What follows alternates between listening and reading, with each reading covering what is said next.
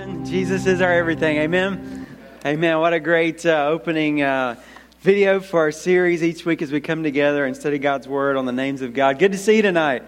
Amen. Glad to be at church. All right, I got to be honest with you guys. Pastor Jeff asked you for amens at least twice, and I barely heard a cricket. So I hope y'all were just kind of warming up. You know, you were stretching. You weren't prepared. Okay? All right? You ready to go? All right, let's turn our Bibles to Matthew 16, verses 13 through 18. That's going to be our launching pad from God's Word together this weekend. Years ago, when I was in my 20s, I don't remember exactly what age, I think I was in my later 20s, I was going through a really challenging time in my life. In fact, I would even say kind of a dark period in my life. And it wasn't necessarily that I know of because of any sin in my life, but it was really a time where I was working through what God wanted to do with my life. To be honest with you, it was the beginning stages of deciding to come to New York to be a part of God starting this church. And so I feel like I was just under an intense spiritual attack during that time. Anybody ever have one of those? Amen.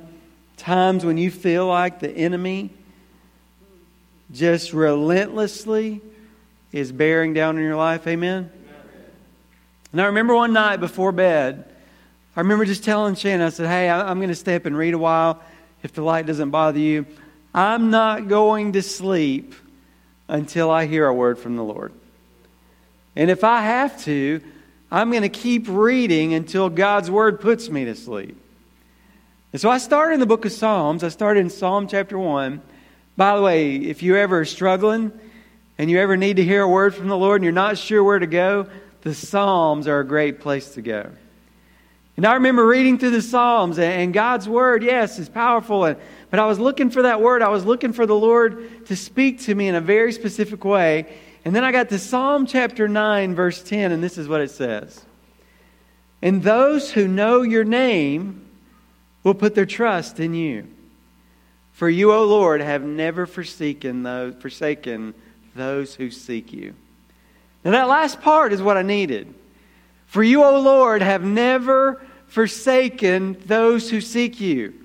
I was feeling forsaken, but I needed the promise of God that no matter how I feel, if I seek the Lord, God will never forsake me. And after I read those verses, I closed my Bible and I went to sleep and slept like a baby. Amen? That is what I need to hear. God has not forsaken me. But what I want to focus on is the first part of that verse. It says, and those who know your name will put their trust in you. And then that unlocks that second part that I grabbed hold of. For you, O Lord, have never forsaken those who seek you. But the first part of that verse is so important. Those who know your name, they will trust in you. And if they do, you will never forsake a person like that. Friends, listen. It is those who know His name, who put their trust in Him, who are not forsaken. And isn't that exactly what we're trying to do in this series? Aren't we trying to understand and know the name of our God? Now listen, let's be careful. Let's don't make it mechanical or let's don't make it all intellectual. We're not saying if we learn information, if we learn background behind the words that describe who God is, that information by itself, that just learning more knowledge is going to change our lives. The Bible says in 1 Corinthians 8 that knowledge puffs up, makes you proud, but love builds up. You need knowledge to have love, but just because you have knowledge doesn't mean you have love, right? So what we're doing in this series is we're trying to gain the knowledge, the understanding of who God is so that we can interact with that information and truly experience a life-changing relationship with that God. Amen? Amen. And so far in this series, we've talked about the name Elohim. God is here's a good place for an amen, a strong God. Amen? God is the creator. He created everything. God is powerful. God is a Trinity. Those were some of the aspects of the name Elohim. We learned that there's a name for God, one of the most prominent names in the Bible. The most prominent name in the Old Testament is the name Yahweh. God is our forever friend. God is eternal. Yahweh tells us God is the everlasting God. We sing a song that talks about that. Amen? God is a personal God. God is a faithful God. I thank God every week at some point in my life that though I remain faithless, though other people maybe sometimes don't fulfill my expectations, rightly or wrongly, God is faithful. Amen? The name Yahweh tells us that. We learned last week that His name is Jesus. Jesus is our Savior. The name Jesus tells us that He is God. But as Pastor Jeff just said, the name Jesus tells us He's our Savior. Jesus came to rescue us. He didn't come to save us from politics. He didn't come to save us necessarily from culture or from our world or from all these other things. He primarily came to save us from our sins because we need a Savior to forgive us. Amen? And I hope that knowing these names better, not the knowledge, but because there's a lot of Christians that are pretty educated in the Bible, but their change meter hasn't moved hardly even a little bit. Amen? But I hope that as a result of encountering this understanding, this better understanding, I tell you what, this series is really touching my heart. I'm digging into, I told you a week or two ago, I'm jumping in the deep end of the pool. But as I do, God is meeting me there and speaking to my heart about who He is and about what He wants to do in my life. And today, we're going to talk about the name Christ. We see that name in the Bible, right? One of the names for God is the name Christ. After all, in Acts 11, verse 26, Christians, Christ is the name that we were first designated as one of the first ways that we were known or designated as followers of God. Isn't it still primarily the name that associates us as followers of God? We call ourselves what? Christians, right? We call ourselves based upon the name Christ. And it is one of the most often used names for God, for Jesus, in the New Testament. In fact, remember last week I told you that Jesus is the most used name in the New Testament? I want you to pay attention to the chart that's going to be put up on the screen. And I want you to see that there's Jesus in the New Testament. He's used about 942 times. More than any other name in the New Testament for God, the word Jesus. The name Christ is used 532 times. But I want to draw your attention to the fact that actually the name Jesus is heavily weighted in the Gospels. And so you see there that it's used about 600 times in the Gospels, but it's used about 330, 340 times in the epistles. And by the way, the epistles are not the wives of the apostles, okay? The epistles are, as one little boy falsely said, okay, those are the letters that were written to the churches, and that God primarily, the Apostle Paul and Peter and John, that were used to write those letters. But I want to draw your attention that in the epistles, in the Gospels, Christ is not used near as much as Jesus. But in the epistles, the most commonly used name is the name Christ. And we'll bring out why that might be the case in just a moment. But today, in our series on the names of God, I want to talk about Christ. He is the Messiah. Amen? And we're going to read some verses in Matthew chapter 16, verses 13 through 18. It says, "Now when Jesus came into the district of Caesarea Philippi, He was asking His disciples, 'Who do people say that the Son of Man is?' And they said, 'Well, some say John the Baptist, and others Elijah, but still others Jeremiah or one of the prophets.' He said to them, 'But who do you say that I am?'" One of the most important questions, really honestly, the most important question of your life, of my life, is what do we say about Jesus Christ? And so He gave him an opportunity. "But who do you say that I am?" Simon Peter said, "You are the Christ, the Son of the living God." And Jesus said to him, "Blessed are you, Simon Bar-Jonah. Blessed are you, Simon." The Bar means son of Jonah. Because flesh, that was his father's name. Because flesh and blood did not reveal this to you, but my Father is in heaven, who is in heaven. This was revealed to you by my Father who is in heaven. I also say to you that you are Peter, you are the little rock. But upon this rock of your profession, I will build my church. There should have been a little bit of thunder in that statement. Amen? Wow. 2,000 years of history so far was flowing out of that statement. And the gates of Hades, the gates of, some translations say the hell, the gates of the grave will not overpower that work. Good night. Amen? Now, Jesus uses, as he's talking to them, his favorite designation for himself. We're not talking about this one in this series, but we will maybe in Volume 2, Volume 3 later, when we talk about the names of God sometime in the future. But Son of Man was Jesus' favorite designation of himself while he was walking here on this earth. And it was clearly recognized by the Jewish people from Daniel chapter 7 as a reference to the Messiah. Most likely, this was emphasizing Jesus' humanity. Remember we said last week to be the son of a Langford makes you a Langford, right? To be a son of man makes you one of those. He was saying, he was acknowledging his humanity, but many people also believe that this was an emphasis on his servant posture.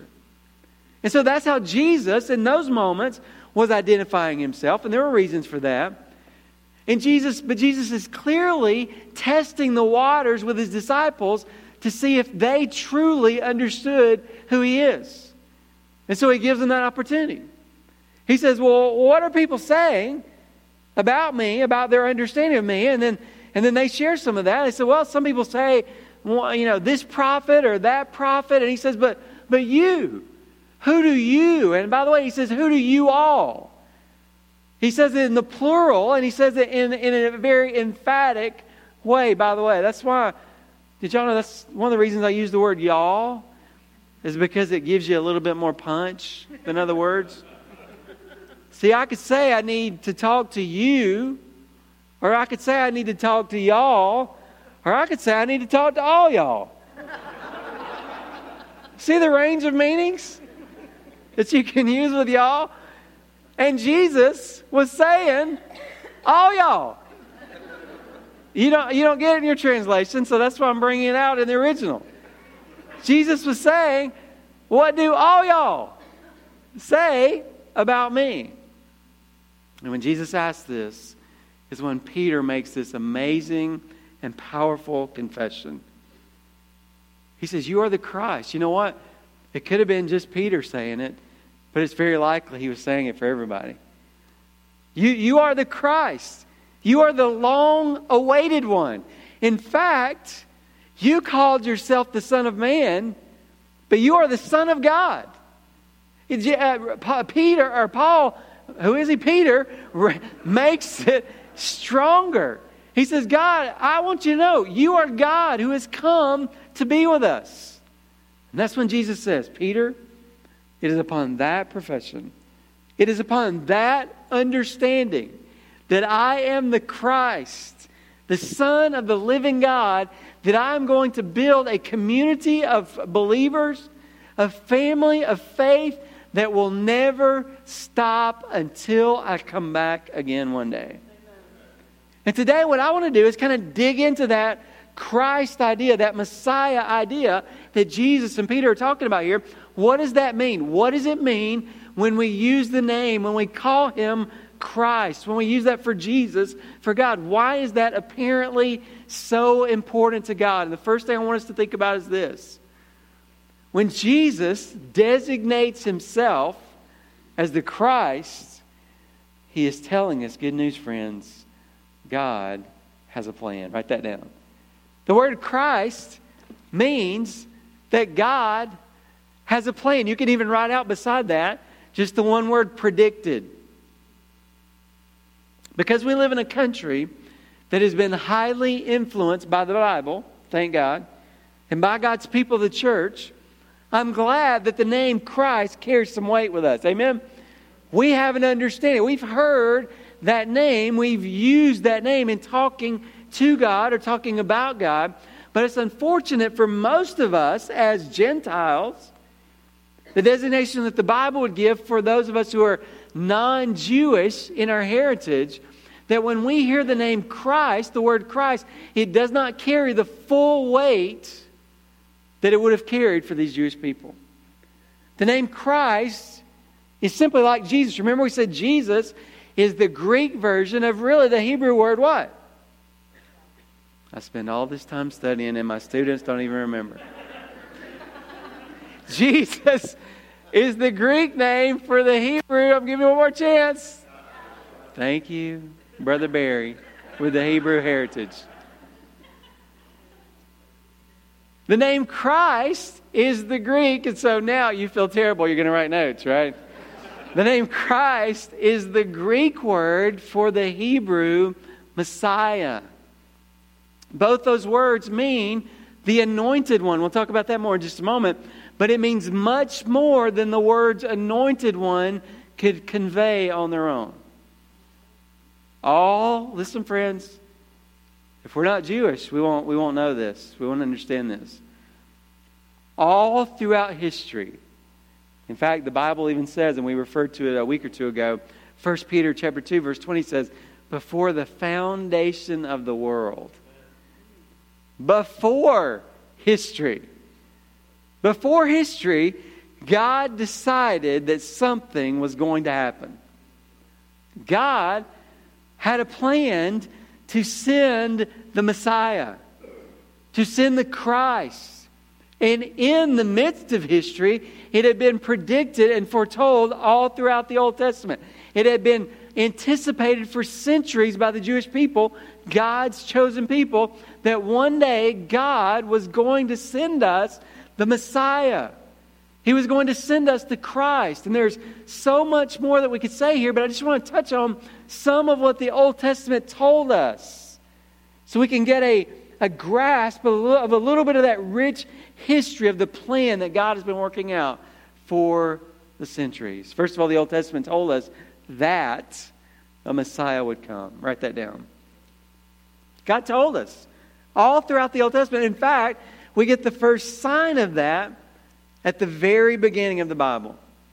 In Genesis chapter 3, verse 15, right after Adam and Eve fell, and right after Adam and Eve made the decision to disobey God and to sin, and the consequences of sin came, one of those consequences, God said that I will put enmity between you and the woman. He's talking to the serpent, really he's talking to the enemy, the devil, and between your seed and her seed. He shall bruise, or that can be translated crush, you on the head, serpent, and you shall bruise or crush him on the heel. From the very beginning, God said that the enemy would be bruising our heel. And he has been ever since. Amen? But listen, from the very beginning, God said that the seed of the woman, a human, would crush the head of the serpent. If you know what that means, you ought to say amen. Defeat the serpent. That a seed of the woman was going to crush the serpent, praise God. But the question is, who? Who, literally on earth, is going to be the one to do that? And then throughout the Old Testament, there was, as one Bible teacher, one famous Bible teacher famously said, there was a scarlet thread throughout history. You go back and read the plan, and there was threads to that plan, but God had a plan all throughout history. Praise His name. Before I was even born, before my great-great-great-great-granddad was ever even thought of by his parents, God was working out a plan for one who was to come to save us, as we talked about last week. And there were many hints of that all throughout the Old Testament. But I want to read you some passages this weekend that made that so very, very clear. Isaiah chapter 7, verse 14. Listen to this. As you read the Bible, you pick up little pieces, right? You pick up, oh, that verse talks about this, or oh, that verse sort of gives us this nuance. But every once in a while, God just gives you a billboard. Amen? I mean, John 3:16 is like a billboard, isn't it? There's a hint about this, or there's a word about this, or there's a thought about this, and then God just says it, boom. Here's one of those. Therefore, the Lord Himself will give you a sign. Wonder how we'll know God is coming? Duh. Amen. The Lord Himself is going to give you an indicator. Behold, pay attention to this. A virgin will be with child. Wow. And bear a son, and she shall call his name Emmanuel. We're going to talk about that later in this series, which means God with us.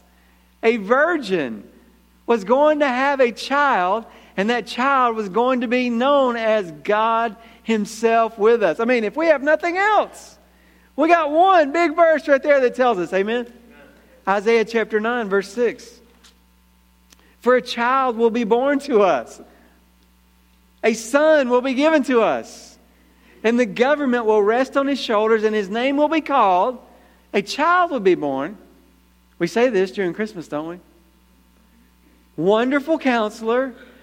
This is the child will be called Mighty God, Eternal Father, Prince of Peace. I mean, wow, amen. God just gave us the cliff notes. He said, for those of y'all that don't kind of pick up on my hints all throughout and just want it kind of straight, here it is for you. There will be no end to the increase of His government or of peace on the throne of David, there's some more details, and over His kingdom to establish it and to uphold it with justice and righteousness from then on and forevermore. The zeal of the Lord of hosts, I told you God was determined to do it. The zeal of the Lord of armies of heaven will accomplish this. Ba-bam, amen? That's what that's saying. Friends, the Bible told us that He was coming. But the Old Testament also told us what He would do. Now, this is very important because as we read the passages that foretold His coming thousands of years ago, hundreds of years earlier in some cases, if you wanted to, listen, some of you right there, probably when we were reading Isaiah 9, weren't you saying, oh, now I kind of see why maybe in the New Testament sometimes they were confused and thought He was going to be a political ruler, right? Because we just read that the government was going to rest on His shoulders. If you wanted to, let me give you a little spiritual principle. It's really a life principle. You usually find what you're looking for. Okay? They wanted a political ruler. If you wanted to make Him a political ruler, you could squeeze it out. You could finagle it. You could twist it around. And by the way, that's how many people who take the Bible take it and use it in ways that they want to. That's how many cults that are called Christian are formed. People take a verse here and twist it a little bit, or a verse there and twist it a little bit. It's how many believers get off focus or off base in this world. But if you read the whole Bible, and if your heart is truly, sincerely open to God and His Word, accomplishing His purposes, not my own, then the details in the picture becomes more clear. Amen? Let me give you some of those other details that people looking for a political ruler may not pay attention to. Daniel chapter 7, verses 13 through 14. In Daniel 7 it says, I kept looking in the night visions, and behold, with the clouds of heaven, one like a son of man was coming. And he came up to the Ancient of Days and was presented before Him. And to Him was given dominion, glory, and a kingdom, that all the peoples, nations, and men of every language might serve Him. His dominion is an everlasting dominion which will not pass away, and His kingdom one which will not be destroyed. Now again, there if you wanted to, you could make Him an all-out political ruler. But the point in this passage is that God begins to hint to us a little bit of an emphasis on His humanity and on His servant emphasis. And if you didn't get it there, then you should certainly get it in Isaiah 53, verses 5 and 6. Here's another billboard. By the way, if you're ever sharing with someone with a Jewish background, one of the best passages that you can share, that your Messiah has come. The one that you're looking for, He has come. He was prophesied 600 years, hundreds of years before He came. It says, but He was pierced through for our transgressions. He was crushed for our iniquities. The chastening for our well-being fell upon Him, and by His scourging, we are healed. All of us like sheep have gone astray. Each of us has turned to his own way. But the Lord has caused the iniquity of us all to fall on Him. Now there's much more. We don't have time to read all of Isaiah 53. But if your heart was really open, and if you were really reading your Bible and seeking for God with all your heart, you would have clearly seen, they would have seen, we would see that Jesus was much more than to be a political ruler. That God was emphasizing the servant nature of Christ, the Messiah who was to come. And in fact, much more than even just serving, that He was literally going to die. He was actually going to be killed on our behalf. The Bible told us God had a plan of what Jesus would do. But it also, did you know, told us how He would come. You would not believe how specific the Bible was hundreds and thousands of years earlier about Jesus coming. The Bible said that He would be a human, that He would be God in the flesh, He would be born of the seed of a woman, that He would be of the seed of Abraham, meaning He would be a Jewish person. Did you know that Jesus was Jewish? That He would be of the tribe of Judah, that He would be of the house of David, that He would be born of a virgin, that He would be born in Bethlehem, that He would be a prophet, that He would be a priest, that He'd be a king, that He would be a suffering servant who would be ridiculed, tortured, and pierced, dying a terrible death, and that He would resurrect from the dead and ascend back to heaven. The Bible said that is how the Messiah was to come. Jesus, on the road to Emmaus, after His resurrection, was talking to some people. And it says, then beginning with Moses and with all the prophets, He explained to them the things concerning Himself in all the Scriptures. Man, I wish I had not missed that Bible study. Amen?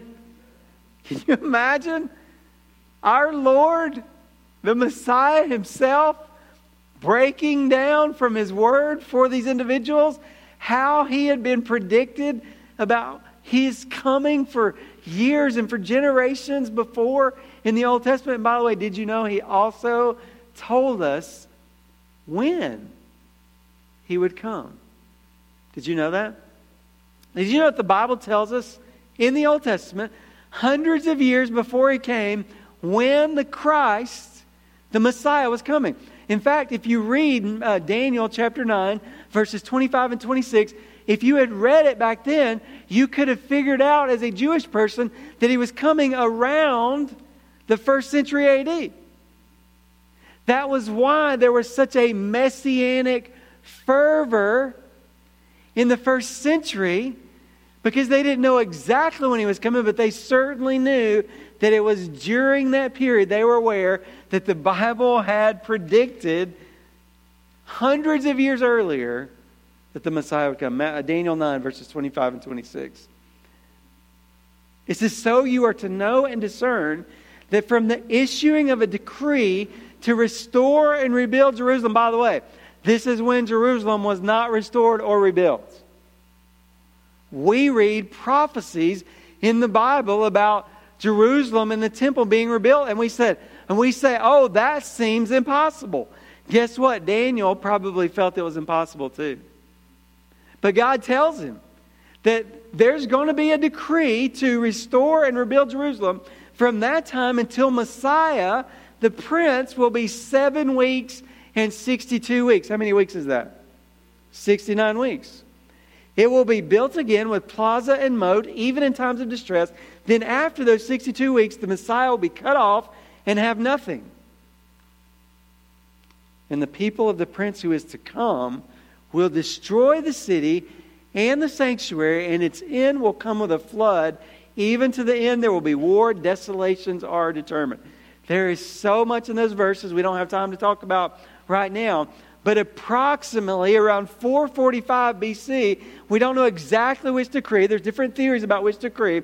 But if you take from 445 BC, when Nehemiah and others were coming back to rebuild Jerusalem, if you take 69 prophetic weeks of years, if you're real good at math, 69 times 7 is 483. You take 445 and add about 480 years. Now again, there we could get more exact with it. I'm just trying to give you an approximate. Isn't it amazing that around the 30s AD, the Messiah was cut off? Did you know that the Bible told us hundreds of years before the Messiah came that God had a plan? Isn't that amazing? Doesn't that strengthen your faith? Doesn't that encourage you? When we hear the word Christ, it should say to us that God, our wonderful, saving God, has a plan. A wonderful, freeing, life-changing, eternal, unstoppable plan. And by the way, the prophecies about His second coming outnumber the prophecies about His first coming by 5 to 1. Approximately 300 prophecies about His first coming. Oh, wait just a second. He came the first time. 300 about the first one. About 1,500 about the second one. Kind of leads you to believe He's coming again. Amen. When you hear the word Christ, you should think, I'm glad my God has a plan. When you hear the word Christ, you should also think that Jesus is the one. Write that down. The word Christ means that Jesus is the one. You can even write out beside that the word chosen. Now we talked about the word Christ in Greek, or Messiah in Hebrew, meaning anointed. And we see that anointing or anointed idea develop throughout Scripture. God chooses people to do special things that He has appointed them to do. Sometimes it's priests. Sometimes it's kings or national leaders. For example, David was anointed as king. And he was also anointed for more than that. Amen? To be the lineage of the Messiah. 1 Samuel 16 verse 12. So he sent and brought him in. Now he was ruddy with beautiful eyes and a handsome appearance. And the Lord said to Samuel concerning David, Arise, anoint him, for this is he. Wow. Then Samuel took the horn of oil and anointed him in the midst of his brothers. And the Spirit of the Lord came mightily upon David from that day forward. Many times in the Bible, when God chose someone for a special purpose, they are anointed. And it becomes a mark. It becomes an indication, write this down, that God has His hand on this person, that God's Spirit is on this person in a special way for a special purpose that has been chosen by God. So that anointing means that God's Spirit, and most Bible teachers would say that anointing, the oil that is used, is a symbol or is a type, is a picture of the Holy Spirit. So this is saying that God's Spirit is resting on this person for a specific, important, special purpose that has been chosen by God. And certainly we see that in some people's lives. Amen? Would we not all say that the recently departed to heaven brother in the Lord, Billy Graham, was anointed by God? Amen? Hey, hold on. I ain't going to let you get off with that. Hold on. Okay? Because see, sometimes we like that. Sometimes we like saying, oh yeah, he is anointed. Oh yeah, she is anointed by God. They are special people. And the reason I like to do that is because I don't want to be one of her. I don't want to be one of him. I want God to work in and through other people. So I lift them up so I don't have to worry about it. Amen? But the Bible doesn't let us do that. The Bible says in 1 John 2, verse 20, but you have an anointing, believer in Christ. You have an anointing from the Holy One, and you all know. So all believers, friends, this is potentially life direction altering if you will receive it. All believers have an anointing, a touch of the Spirit of God, and the potential to be used greatly by God. Some people just choose to embrace that, while others do not. Really, in a sense, God can sovereignly touch someone and use them in a special way. It doesn't matter who we are. Billy Graham, he got something, right? God touched him in a way that is very, very unusual, impactful, sure. But that's not really the image the Bible gives. That hey, you should see it as he's just special over there. No, the image the Bible gives is that we all ought to have a sense that if I'm a child of God and I'm alive in this world, I have a significant impact to make for God. I have the touch of God on my life. Now, we could talk about quenching the Spirit. We could talk about those kind of things that we can put obstacles in the way of God. But I'm just saying, if you are a child of God, if you have put your trust in Jesus Christ, you have an anointing, you have a touch, you have a choosing by God, that if you will embrace that, God could use your life in ways that you never, ever thought were possible. Wow. Wow. Many times people mistakenly believe that Christ is Jesus' last name. Right? So Jesus Christ means there's Mr. Christ and there's Mrs. No, there's not a last name. It's actually just a further designation of who Jesus is. Jesus is the Christ. He is the long-awaited, anointed by God, Messiah and Savior of the world. So we could say that Jesus is the one chosen by God. Amen? Write this down. He's the one who was promised. We just talked about that, didn't we? Jesus is the one. We've been looking. Jesus is the one. Jesus is the one chosen. He was the one promised through those generations in the Old Testament, from the foundation of the world, from the beginning of the world, from the beginning of God's revelation to us in the Old Testament and throughout the New Testament. Jesus is that promised one. He is the one chosen. Someone said, when it came to the redemption of a lost world, God looked around the courts of heaven and said, whom shall I send and who will go for us? His voice fell upon His beloved Son.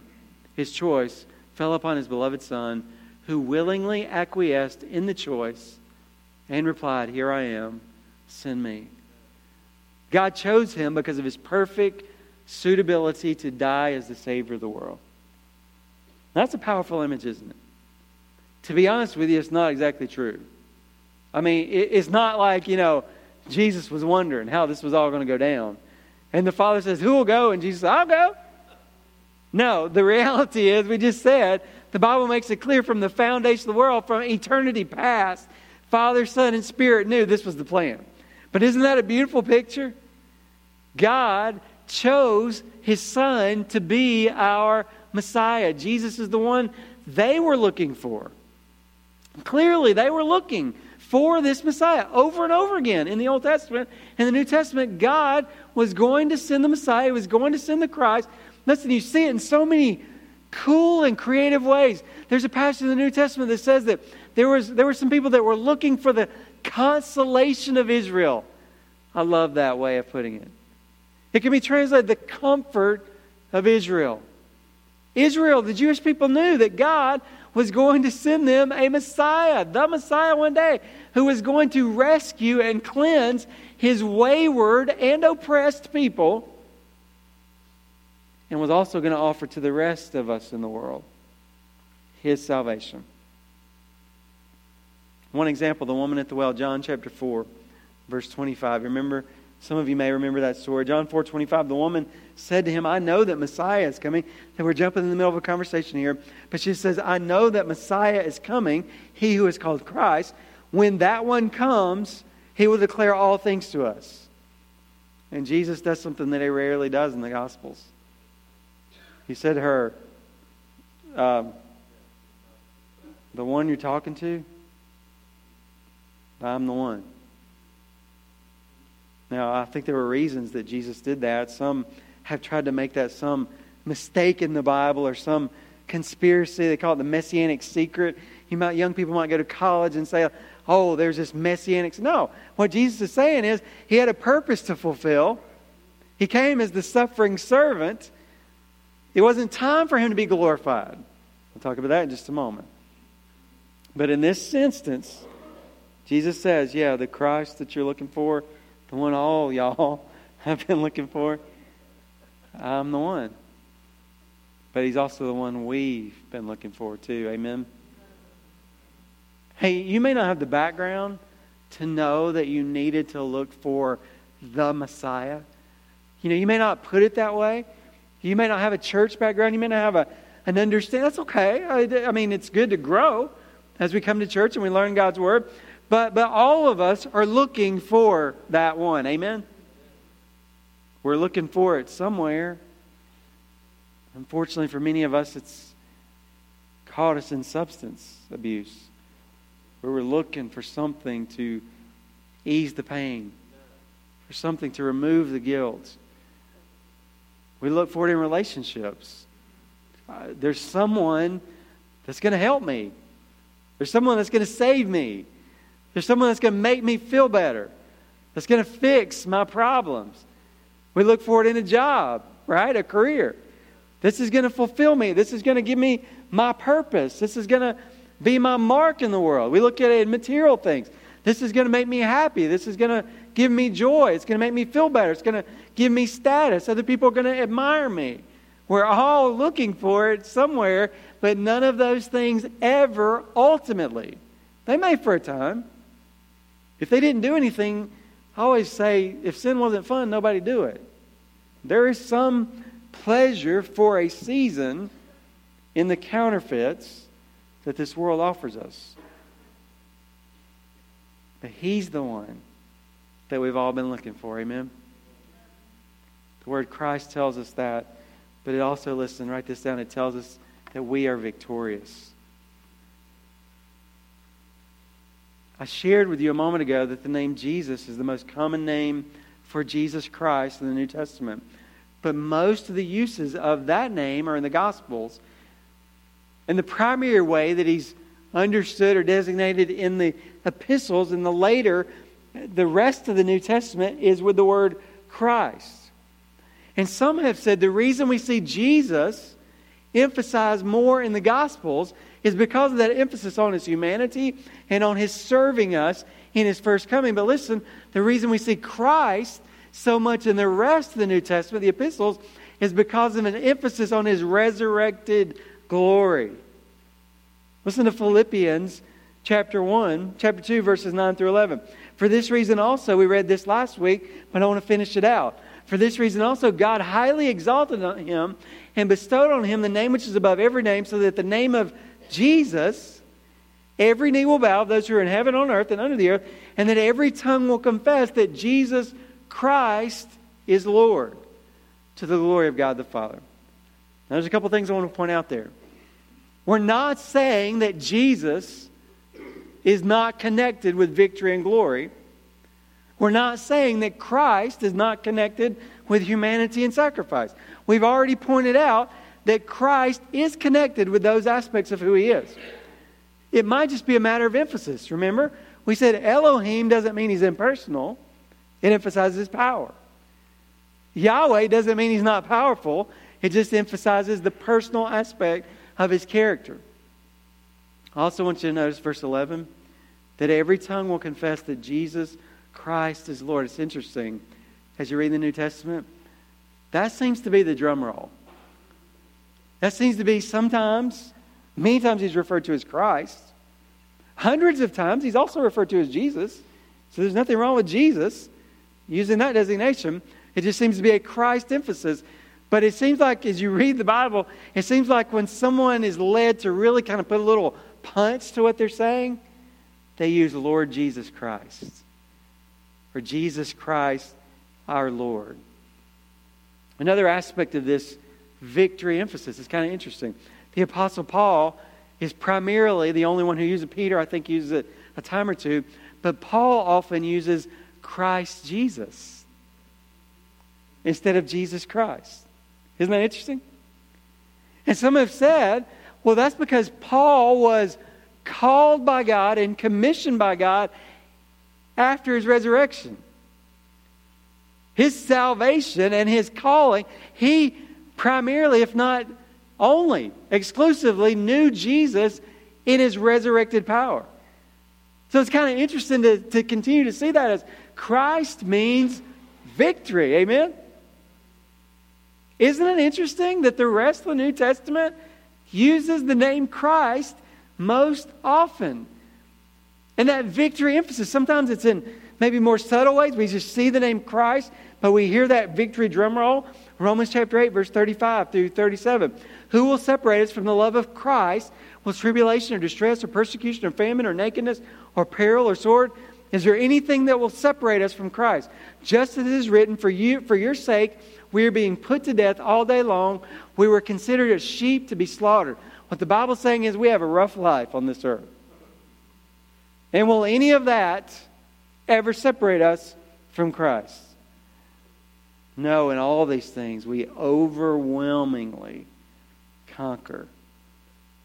By the way, friends, I think about that verse probably once a week. The word in Greek is where we get our word Nike from. Victors. We go beyond victory. We just rub it in the enemy's face, victory. We're just like marching through town parade, making him look silly. Not us, but God. Victory. We're not barely getting by. In Christ, we are more than conquerors.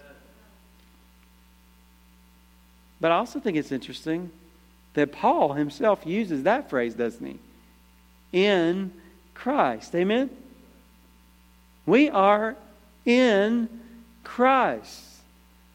There's some oomph behind that. If I'm a child of God, I am in Christ. What does that mean? Write these things down. It means we're saved from our sins. What did we say last time? Utterly, Hebrews 7:25. To the uttermost. Forever. We are utterly, completely, totally, forever and all time released from our sins. In Christ. That was a little bit of a soft response to such an amazing forever statement. You're just thinking, amen? You're just thinking. It means we're not alone. I'm in Christ. I got a lot coming against me, but I'm over here with Jesus, amen? I'm not alone. It means we're protected, right? You are never alone. You are never exposed in Christ. It means we're led by His Spirit. I'm in Christ. I'm saturated by God. That's what baptism portrays. You see how the enemy messes it up? He wants us to take this picture of baptism and make it this kind of religious requirement. Doesn't it sound kind of silly that God would just make us get wet and that would wash our sins away? No, it's a picture of something that's not silly at all. I'm saturated by Jesus Christ. I am in Christ. I am washed. I am saturated is a good word. That's what the word baptized really can be translated as. I am immersed in Christ. Completely and totally. That means His Spirit is leading my life. It means I'm part of His work in this world. I'm in God's group. I'm on God's team.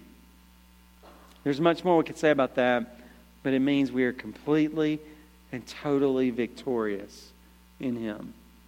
Christ is victorious. We see hints of that. We see direct implications of that all throughout His Word. The name Christ means we are overcomers. We're not Christ, but we are in Christ. Amen? I don't know about you, but I'm growing in my understanding of God. Amen?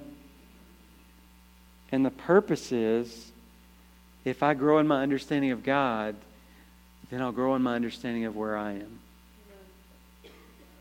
God has a plan. Is that encouraging to you? Right now, somebody's just life. It's kind of like when I look up at these lights and I get blinded. I can't see around me. I don't know what's going on. Isn't it encouraging? This is just my little life. God's had this plan that's been marching on for all of us for eternity. Eternity past. For all of human history, I'm pretty sure I'm going to be all right. God has a plan. Isn't it good to know that Jesus is the one? Are you the one? Didn't they say that in the Bible? Are you the one, or should we look for another? We're looking for somebody. Are you the one? Aren't you glad there is no other boat you're waiting for? There's no other ship to come in. This is the one. The one, the long-awaited Jewish Messiah, the long-awaited Savior of the world for all of us. He's the one. Praise God. Amen. Today, would you let those truths sink into your heart and let them really make an impact in the way you live your life? Would you bow with me as we think about that for just a moment? Jesus Christ, the Savior, the Lord, He has come, and I am victorious. Why is that important? Because often I don't feel victorious. If I broke my day down into 1,000 snippets, 850 would not feel victorious, at least. So I have to continually remind myself, or let God remind me, that in Christ I am victorious.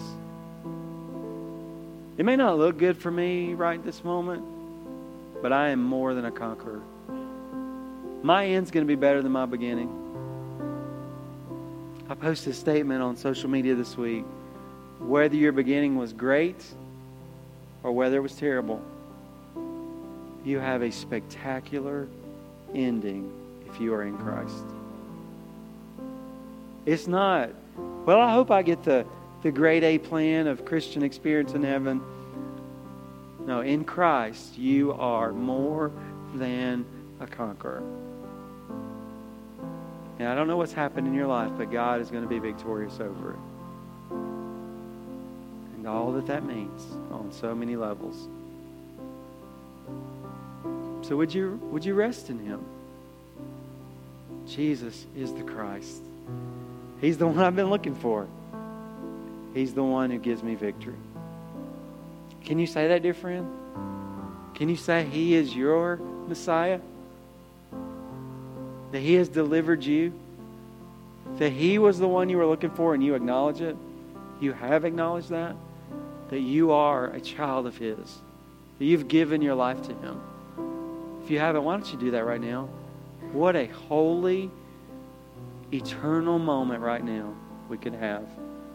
There's someone in this room, through all the periods of your life, God has led you to this moment to say, I came for you. Even when you didn't know I was coming, I was on the way. And I gave my life for you. And if you're honest, you can look back over your life and you can see I've been leading you. And I've been leading you to this moment. It's time. It's time for you to give your life to me. Would you say that to Him? Dear Lord Jesus, I believe you're the Messiah. You are the Christ, the Son of the living God. And I give my life to you. I thank you for coming for me. I ask you to forgive me for my sins. I want to be buried in Christ and risen with Christ. Thank you for saving me. Father, we rejoice with those today who have acknowledged and recognized that you have come for them. Thank you, God, for letting us be a part of that. And God, how sad it is that so many of us have taken that great step of faith but we're not experiencing the power behind your name, the great name of Jesus Christ. Help us as believers to grow. Help us to grow in our understanding of who you are, and help us to grow in our willingness to surrender those parts of our life to you. And Lord, most of all, may we experience you in such a way that others will see you and be drawn to you through us. This is our prayer in Jesus' name. Amen.